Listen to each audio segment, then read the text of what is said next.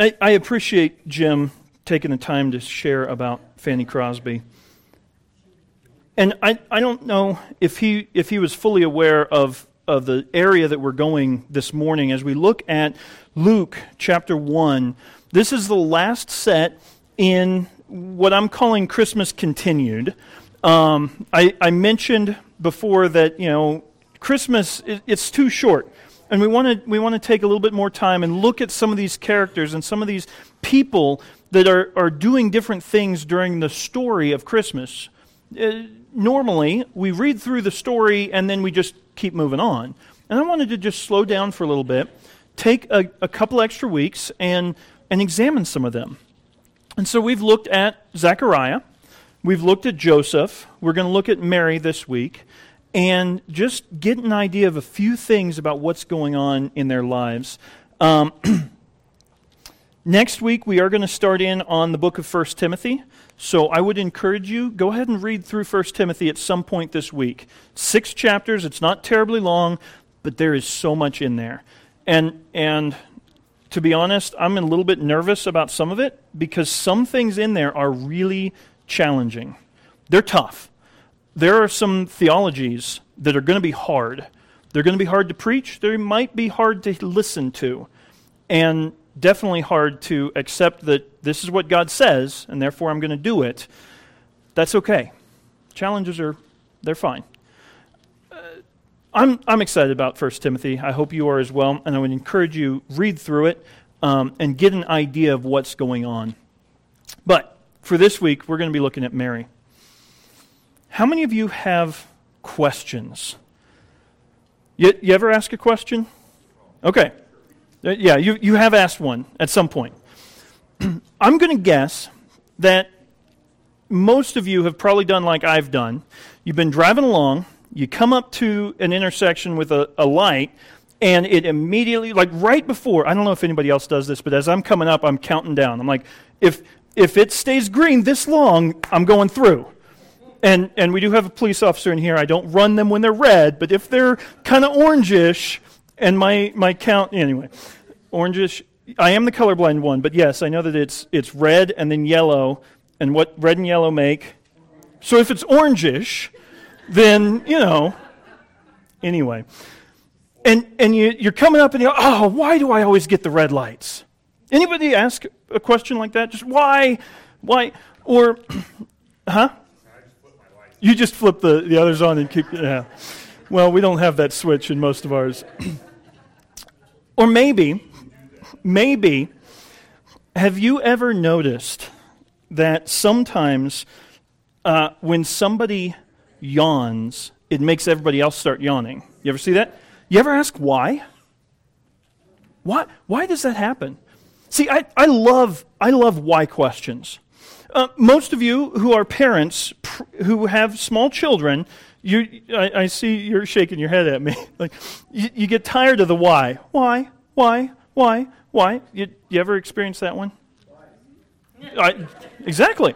I actually enjoy those. Now, I will admit I get tired of them at times as well, but I think that they're cool because somebody is trying to figure out and learn and understand and grow. And I don't think that there's anything wrong with asking some of those why questions. Why? How is this going to work? Why does this happen? And, sometimes we even have those on more serious things than why does everybody yawn when one person yawns? More like, why did so-and-so get cancer? Why did this little child die? Why did... And we get into some of those big, major questions of why. And that's why I asked that we had that last song, because if you get nothing else from this morning's message, I want you to take away one thing, is that we don't have to know all of the whys when we have confidence in the one who is in charge. I know whom I've believed, and I know that he is able, no matter what it is, no matter what's going on, no matter all of these things, we come up with all kinds of questions. No matter what, I know who he is. I know that I can trust him. And it'll be okay.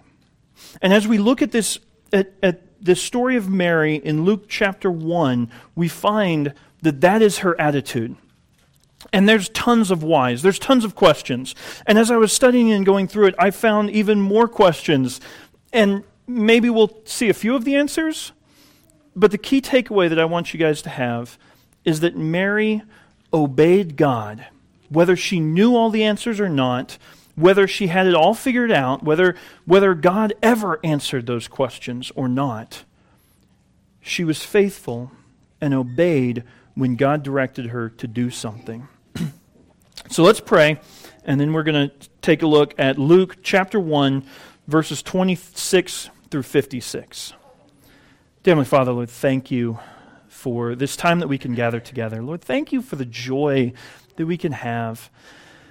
Lord, thank you that you sent your Son to live among us, to die on the cross, that we might be saved. Father, as we look at this example of Mary, I pray that you would help us to recognize that there are times we don't have the answers. We don't know why. And yet we can trust you and follow you and obey you, knowing that your ways are perfect and that you will accomplish great things. Guide us, I pray, in Jesus' name. Amen. There's a famous song, and if you picked up one of the supplementals on the back, I list out a bunch of the questions that are asked of Mary. And it's Mary, did you know that this was going to happen, that was going to happen, that, you know. And I've heard some people kind of pick on that song because it's like, well, read the Bible and it gives the answer. Yes, this is true. We can look back. Hindsight is 20/20, they say. We can look back and see what Mary knew and how it all played out and stuff like that. But put yourself in that situation for a moment. We all know the story of Mary. I'm not going to read through all of it. We've read through the Christmas story already during this series.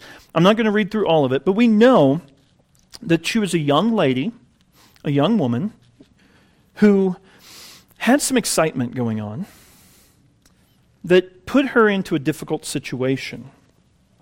In Luke chapter 1, starting off in verse 26, it says, in the 6th month, the angel Gabriel was sent from God to a city in Galilee named Nazareth, to a virgin engaged to a man whose name was Joseph, of the descendants of David, and the virgin's name was Mary.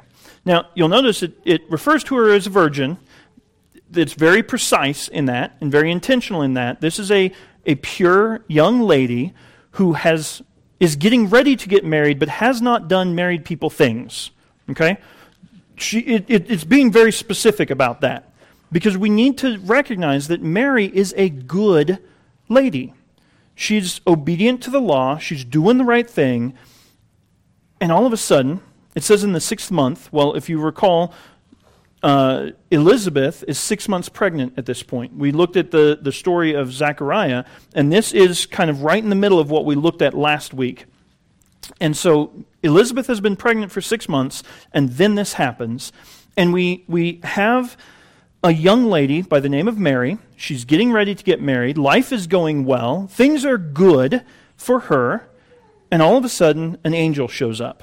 The angel Gabriel. Now, we know we've seen a little bit about Gabriel.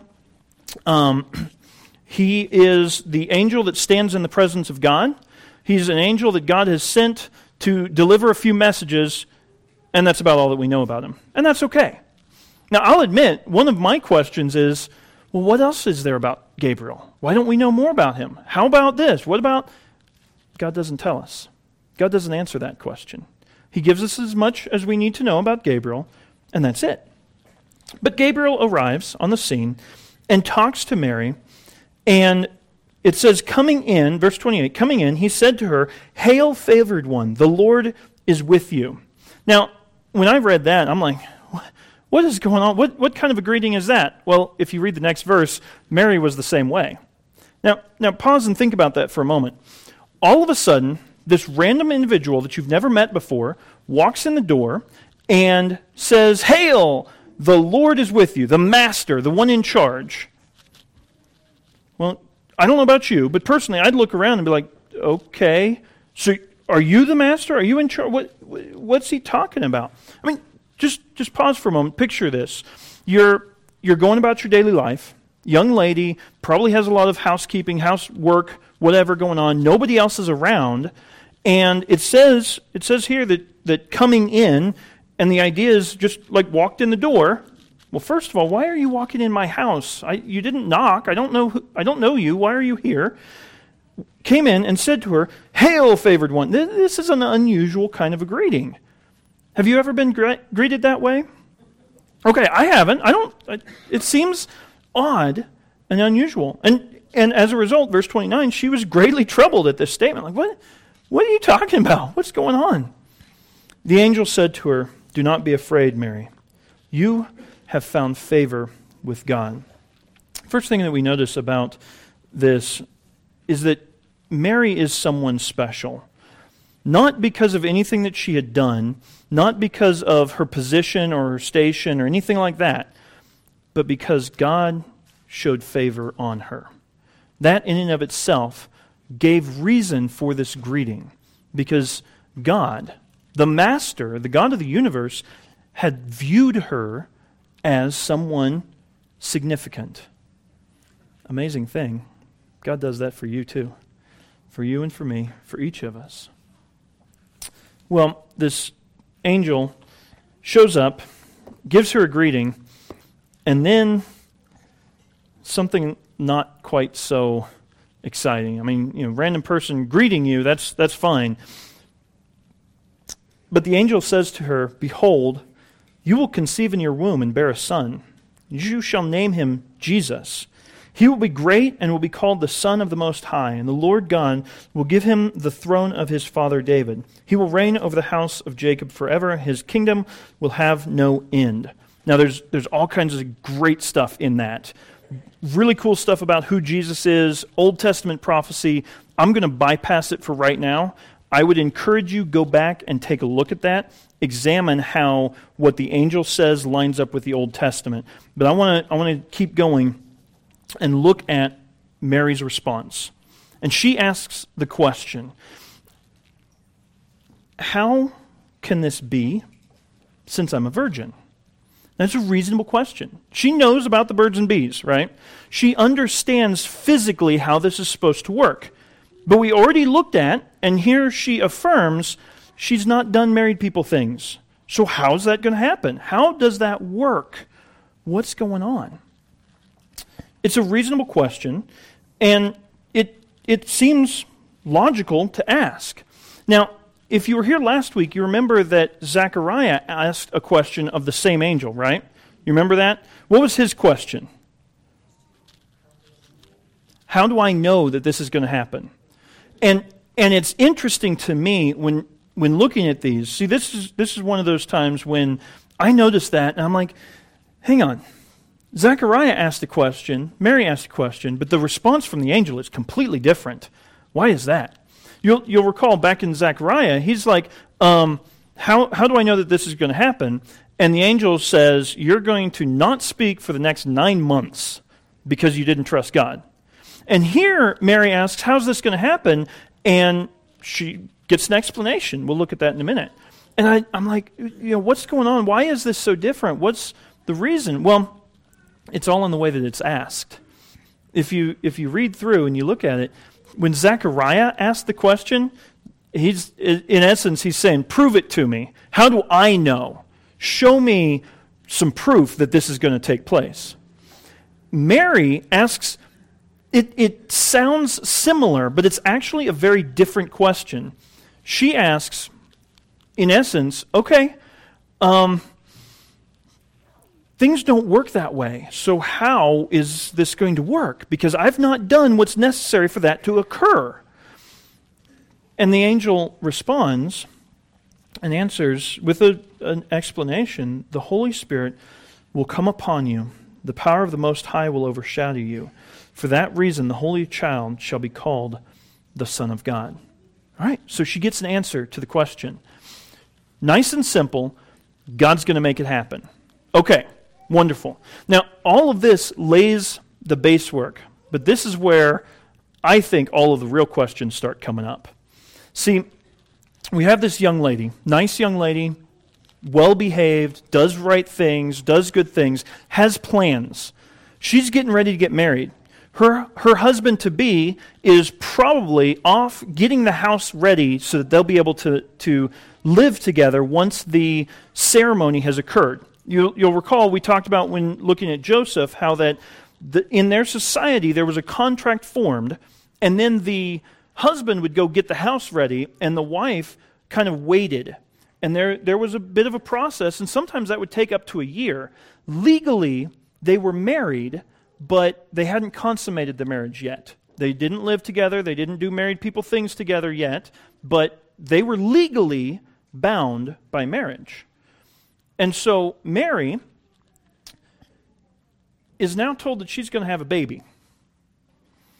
We looked at Joseph's side of this story and how that Joseph, he had to deal with some things, and he wanted to do the right thing. He wanted to be a good, righteous individual. He was trying to. And so he's like, okay, I'm not going to put her to shame. I'm not going to make a huge deal out of this. I'm just going to quietly walk away, and it won't be a big deal. And the angel comes to him and is like, no, you're going to marry her. You are going to marry Mary, and you're going to raise this child. And you remember Joseph, he said, okay, I'll do that. He was obedient. But for Mary, this is a little bit different. In that society, if someone was pregnant without being married, or if they were pregnant and they were engaged, but they hadn't actually officially been married, that's not good. Something bad's going on. So there's a lot of societal pressures going on that Mary is going to have to endure as a result of this. I don't know how fast her mind ran through all of these things, but she also has to deal with, okay, well, what's Joseph going to do? What's society going to do? How am I going to raise this baby? Why is there this random individual walking in my door and just telling me these things? How does all of it? I don't know exactly what her thought process was through all of this. But the angel, back in verse 35, the angel answered and said, the Holy Spirit will come upon you, the power of the Most High will overshadow you. The child will be called the offspring of God, the Son of God. Behold, he continues, behold, even your relative Elizabeth also has conceived a son in her old age. And she who was called barren is now in her 6th month. For nothing will be impossible with God. And what is Mary's response? Through all of this, through all of the potentials, the could-bes, it says, Mary said, behold, the bondslave of the Lord, be it done with me according to your word. And the angel departed from her. I've asked a bunch of questions, just kind of starting off. And I don't know all of what went through Mary's head in that moment. It was rapid fire. It was fast-acting stuff. Things were going on. I mean, nobody has a baby without some way for that to occur. And she's like, this doesn't make sense. How? But her answer, her immediate response, behold, the handmaid of God. She says, I don't understand it. I don't have to understand it. Whatever God says, I'm good with that. I'll go with that. And so she immediately accepts that God has a plan. And she says, hey, God's in control. God's in charge. Let's go with it. The story doesn't end there, obviously. It goes on that Mary, so the angel departs and goes away. And just to prove that God was capable of doing this, the angel had pointed out that Elizabeth, who was in her old age, who we looked at last week, shouldn't normally have been able to have a baby. Elizabeth is also pregnant. And so Elizabeth's going to have a baby. So like God has this under control. He's in charge. He can make it happen. And Mary accepts that and goes with it. But her response then is to go to see Elizabeth. And I've kind of wondered, okay, why would Mary travel to see Elizabeth? Now, if you recall the geography of the area, Mary was living up in Nazareth, which is kind of in the northern part of the country. Elizabeth was living down near Jerusalem, which is kind of in the southern part of the country. And it's about 100-mile distance for that. And Mary, it says that she quickly arose, or she made haste to go to the hill country to a city of Judah. So she very immediately and very quickly made a trip down to go see Elizabeth. I've been trying to figure out why. What is she thinking? Why would she make that trip? We really don't know. It doesn't say. If you Google the question, which that's my response, I'll admit, I Google things and try and figure it out. You Google that question, why did Mary go to see Elizabeth? You're going to come up with all kinds of different ideas, all kinds of different answers. You're going to hear things that are plausible, and you're also going to get things that are just completely way out there and random and make absolutely no sense. You're going to get some things that are very theologically driven. Certain groups think that it has to be for certain reasons, and they use their preconceived theology and try and insert it into this passage and say, oh, well, it has to be this or it has to be that, so that their theology can be proven. Unfortunately, we don't know. It doesn't tell us. And so this is one of my questions when I come to this text. I'm reading through and like, why? Why would she make a 100-mile trip? And I gave this and a bunch of other questions to the ladies for the ladies' Bible study, which was kind of fun because I heard back that they thought I asked way too many questions. There's no way that I could get through all of this in one sermon. You're right, ladies. There's no way. There's no way. But I wanted to encourage you, think through. When you interact with Scripture, when you start reading, ask these questions. Ask all kinds of questions. Because sometimes we can figure out ideas. With this one, I found that a lot of sites will say that it was for Mary to do some kind of grace, to pour out. And a lot of those were, like I said, theologically driven, like, okay, Mary is somebody who has the ability from God to dispense grace on people. It's like, that's not what it says. That's not what the Bible says. Christianity.com gives 8 different reasons, and there's a bunch. Some of them, like I said, are possibly reasonable. Others, one of them was like to show Elizabeth's faith. I'm like, but Mary's the one who made the trip, so how does that... So it's a head-scratcher for me. But this is one of those places where I wish that the Bible gave us a little bit more information, but it doesn't. We don't know why Mary went. Now, I started thinking about it. I'm like, well, maybe Mary got ran out of town. People found out that she was pregnant, and they're like, nope, you got to go. Except that doesn't fit with what the Bible says. So the Bible says that she made haste as soon as the angel told her, and she left. So I don't know about you guys, but personally, I'll come up with all kinds of ideas, and when I slow down and compare with what the Bible actually says, I might have gotten ahead of myself on that one, because that's not what it says. It doesn't tell us. But we know that Mary makes the trip. And she gets down there, and yeah, here's the takeaway from all of that. There are times, many times, when we wish that there was more information about something in Scripture. It's interesting to us, and we study it, we think about it, we try and figure it out. But for some reason, God doesn't view it as important enough to record all of the answers. We don't know if Mary got ran off. We don't know if her parents wanted to kick her out. We don't know if she even had parents that were still alive at this point. We don't know so many things about Mary. What do we know about her? That as soon as God said, I want you to do this, she obeyed. She said, hey, I'm the bondservant. I'm the slave of God. Whatever it is, I'll do it. I don't have the answers. I don't understand it. I don't need to, because I'm going to do what God has told me to do. For some reason, Mary, in her first trimester, made haste to visit Elizabeth, who was in her 6th month of pregnancy.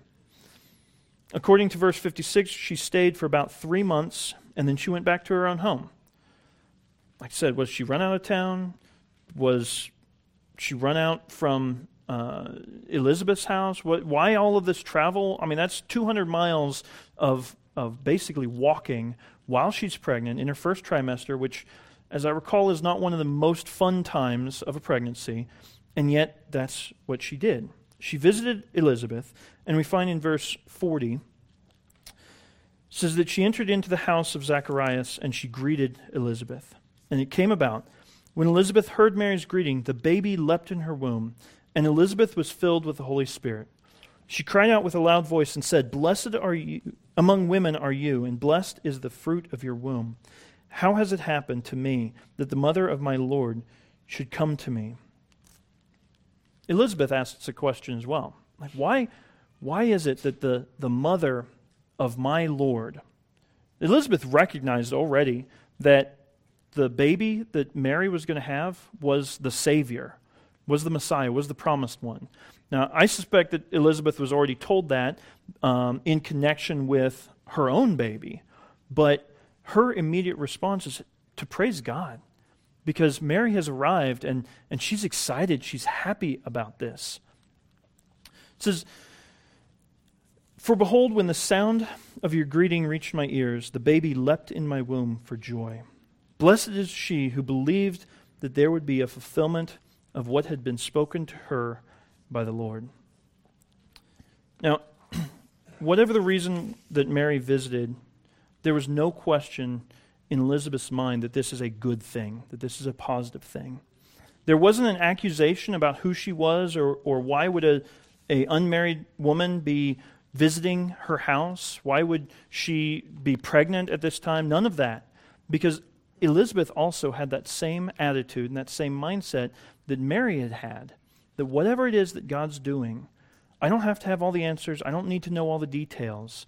I know that it is good. I know that God has a plan. And as a result, she blesses Mary. Now, on that sheet, I encourage you to kind of dig into that idea of blessing. We see blessings come up over and over and over again in the New Testament. And a lot of them, they come from different reasons and different ideas. But what's happening here is that Elizabeth is recognizing that God has poured out good things on Mary. That as Mary is probably going to be dealing with some challenges societally, and just having a baby is difficult. But all of that, Elizabeth recognizes as a positive thing, as a good thing. And ultimately, the biggest blessing that she gives is right there at the end. Blessed is the one who believes in the fulfillment of the promise of God. See, God had told Mary that something was going to happen. And we already saw that Mary immediately believed God. She trusted. She didn't have to have all the details. She didn't have to have all the answers. She didn't need to know how it was all going to work beyond just that one question that she asked of like, physically, this isn't a normal thing, so I don't get it. But her answer was to believe God, to trust Him, and to accept it.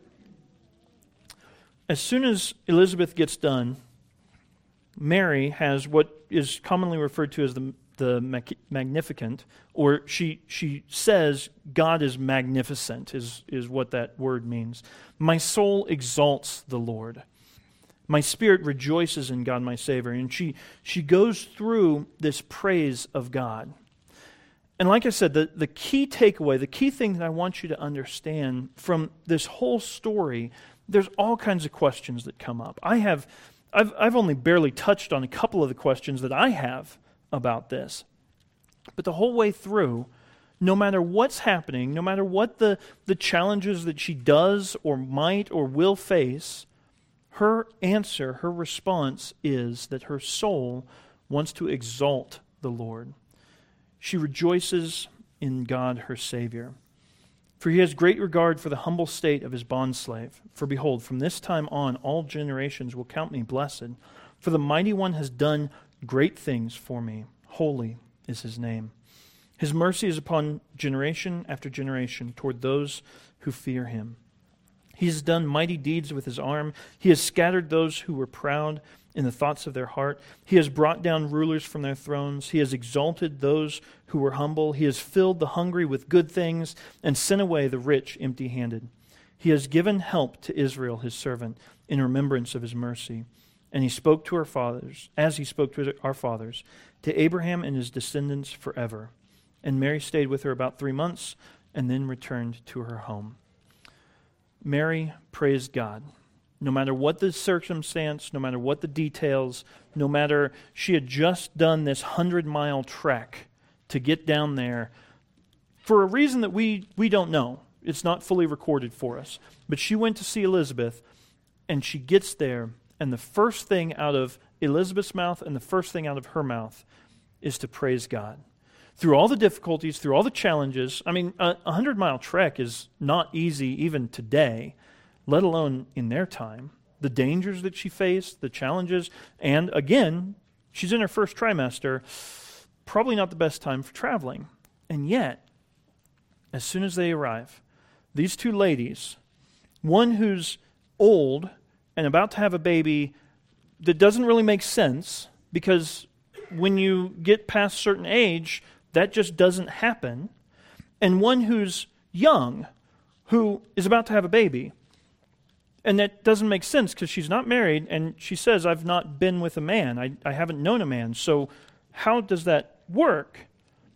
They're both dealing with all kinds of craziness. And I try and put myself in their shoes. I try and understand the way that they might have been dealing with this. And their response, their answer, is not to question, not to ask, not to worry about it. As soon as they get together, Elizabeth praises God for who he is and what he's done. Mary praises God for who he is and what he's done.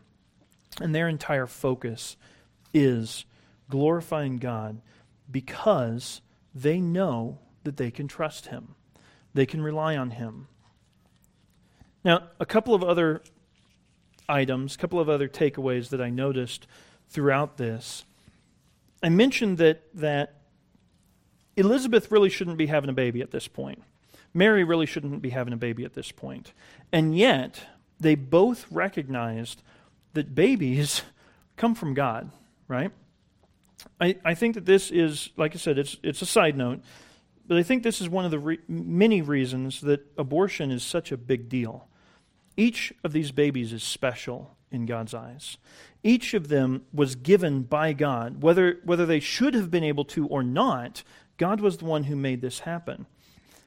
And rather than, because, think about it, an old lady who shouldn't be having a baby is probably going to have some health issues. I think nowadays, it's 35 after that, it's kind of considered dangerous, right? And you shouldn't. Or Mary, who is, culturally, this is going to be a big deal. Nobody knows who the father is.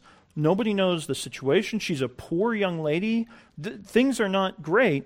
These are the best examples that you could probably come up with of someone who shouldn't have a baby.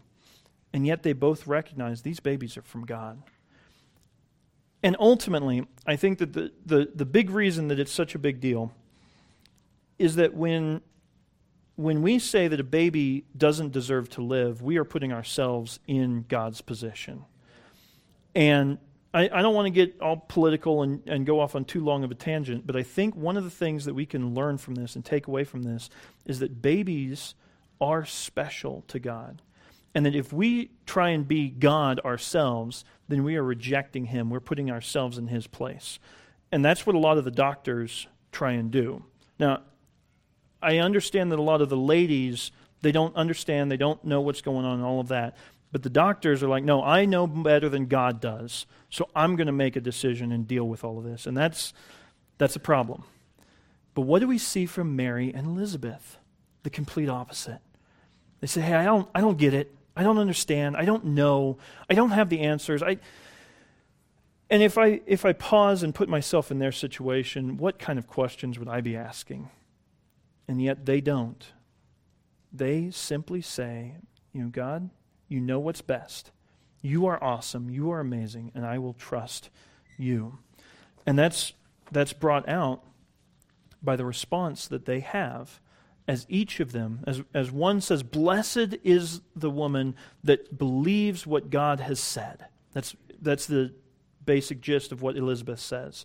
And Mary goes through this big, long thing, and she's quoting Scripture, and she's bringing out all kinds of neat stuff. We're not going to take the time to dig into all of that, but Mary is recognizing that God is doing something big. And it's going to be tough for her. It's going to be challenging for her. It's going to be socially awkward for her. And I think at this point, she doesn't know what Joseph's answer is going to be. So she may not be even getting married now. Who knows? Technically, as we looked at with Joseph, she could be facing death because she's pregnant in not the right way. And yet, her answer is, my soul exalts the Lord. My challenge for you, I know we've rushed through, we've barely touched it. The ladies, they're right. At the ladies' Bible study, there's so much more in this, and I'm bypassing so much of it. I realize that. But the takeaway, the key idea, no matter what questions we have, no matter what we're facing, can we have that attitude that Mary displayed that says, I don't know the details. I don't know all the answers. I don't know how this is going to work. When we go through life and we have a challenge, a difficulty, if you're a younger parent and one of your kids gets sick, I can't tell you how blessed I've been. I'm not going to name any names right now, but I've talked to one father whose son went through, I don't remember how many rounds of chemo and, all kinds of cancer and all kinds of stuff. And the joy that he shares as that son is able to be a part of things and function and bring joy to people's lives.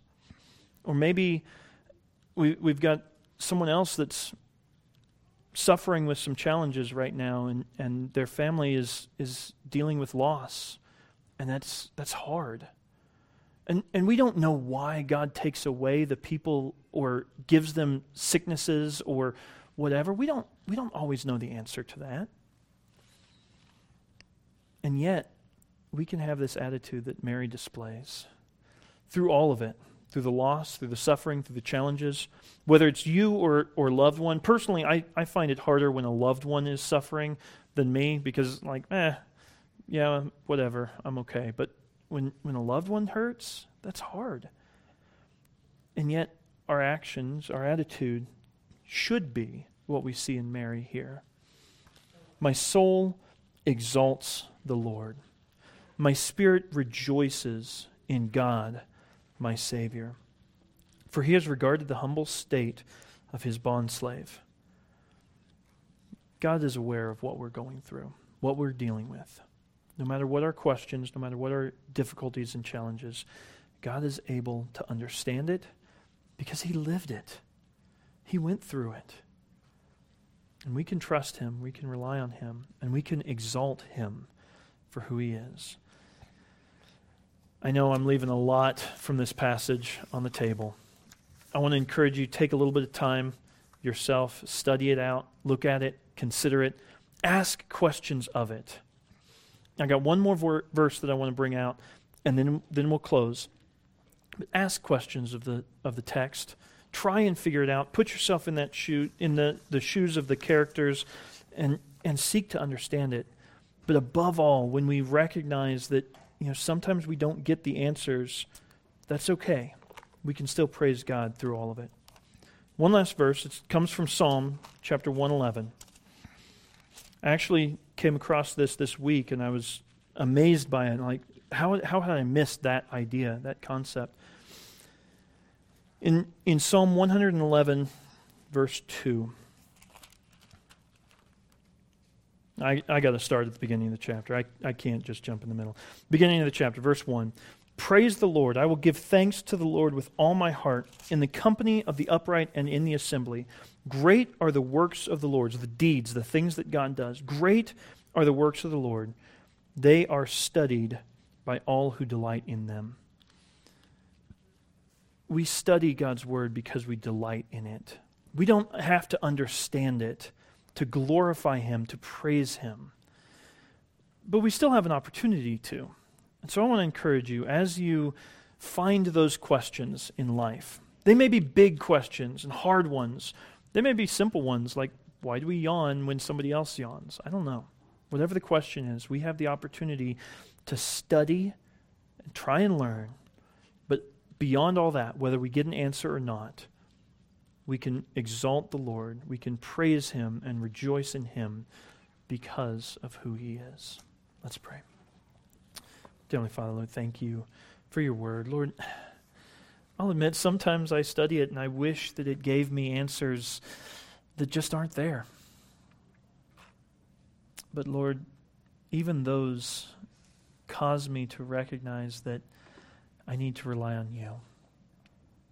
You don't owe me the answers. Even as the men's group on Monday or on Friday were talking about that the example of Job and his friends, they're asking all kinds of questions, making all kinds of assumptions and statements, and you just say, hey, I am the supreme being. So Lord, help us to recognize who you are. You don't owe us an answer. You give us a lot of them, but we don't deserve them. So Lord, as we face challenges, as we face difficulties, as we interact over hard things, help us first and foremost to trust you, to honor you, and to glorify you because of who you are. We know that you are the God, the creator of all things, that you understand when we don't. So Lord, we rely on you. Thank you for who you are. In Jesus' name I pray. Amen.